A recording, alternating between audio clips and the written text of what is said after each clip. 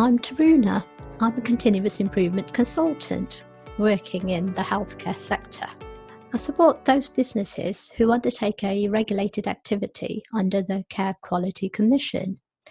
These can range from diagnostic screening clinics to aesthetics clinics that undertake a regulated activity to urgent care centres. I really enjoy what I do, and I support new providers with their CQC registration, and ongoing I support them to be prepared for CQC inspections. I started this podcast because new providers coming into this sector and undertaking a regulated activity don't always understand the complexity of the CQC regulations and how they can meet compliance.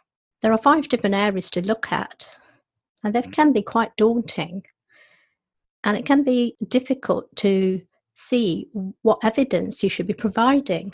My reason for being is to support providers to be compliant, so they in turn can give person-centered care or treatment to those they look after. So my thinking is, if they have all the processes that they need in place, which are working effectively, then they can provide that person-centered care. But without the right processes, things can go awry.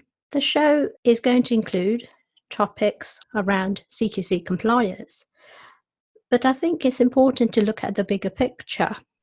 CQC compliance is a part of compliance that you have to meet, but it's not everything that your organisation does. And you must also remember that CQC are actually classed as fundamental standards. So they're the basic fundamental standards that you should be working towards. So actually, you can work to a higher standard. But if you're not even doing the basics, then your business isn't as effective as it can be.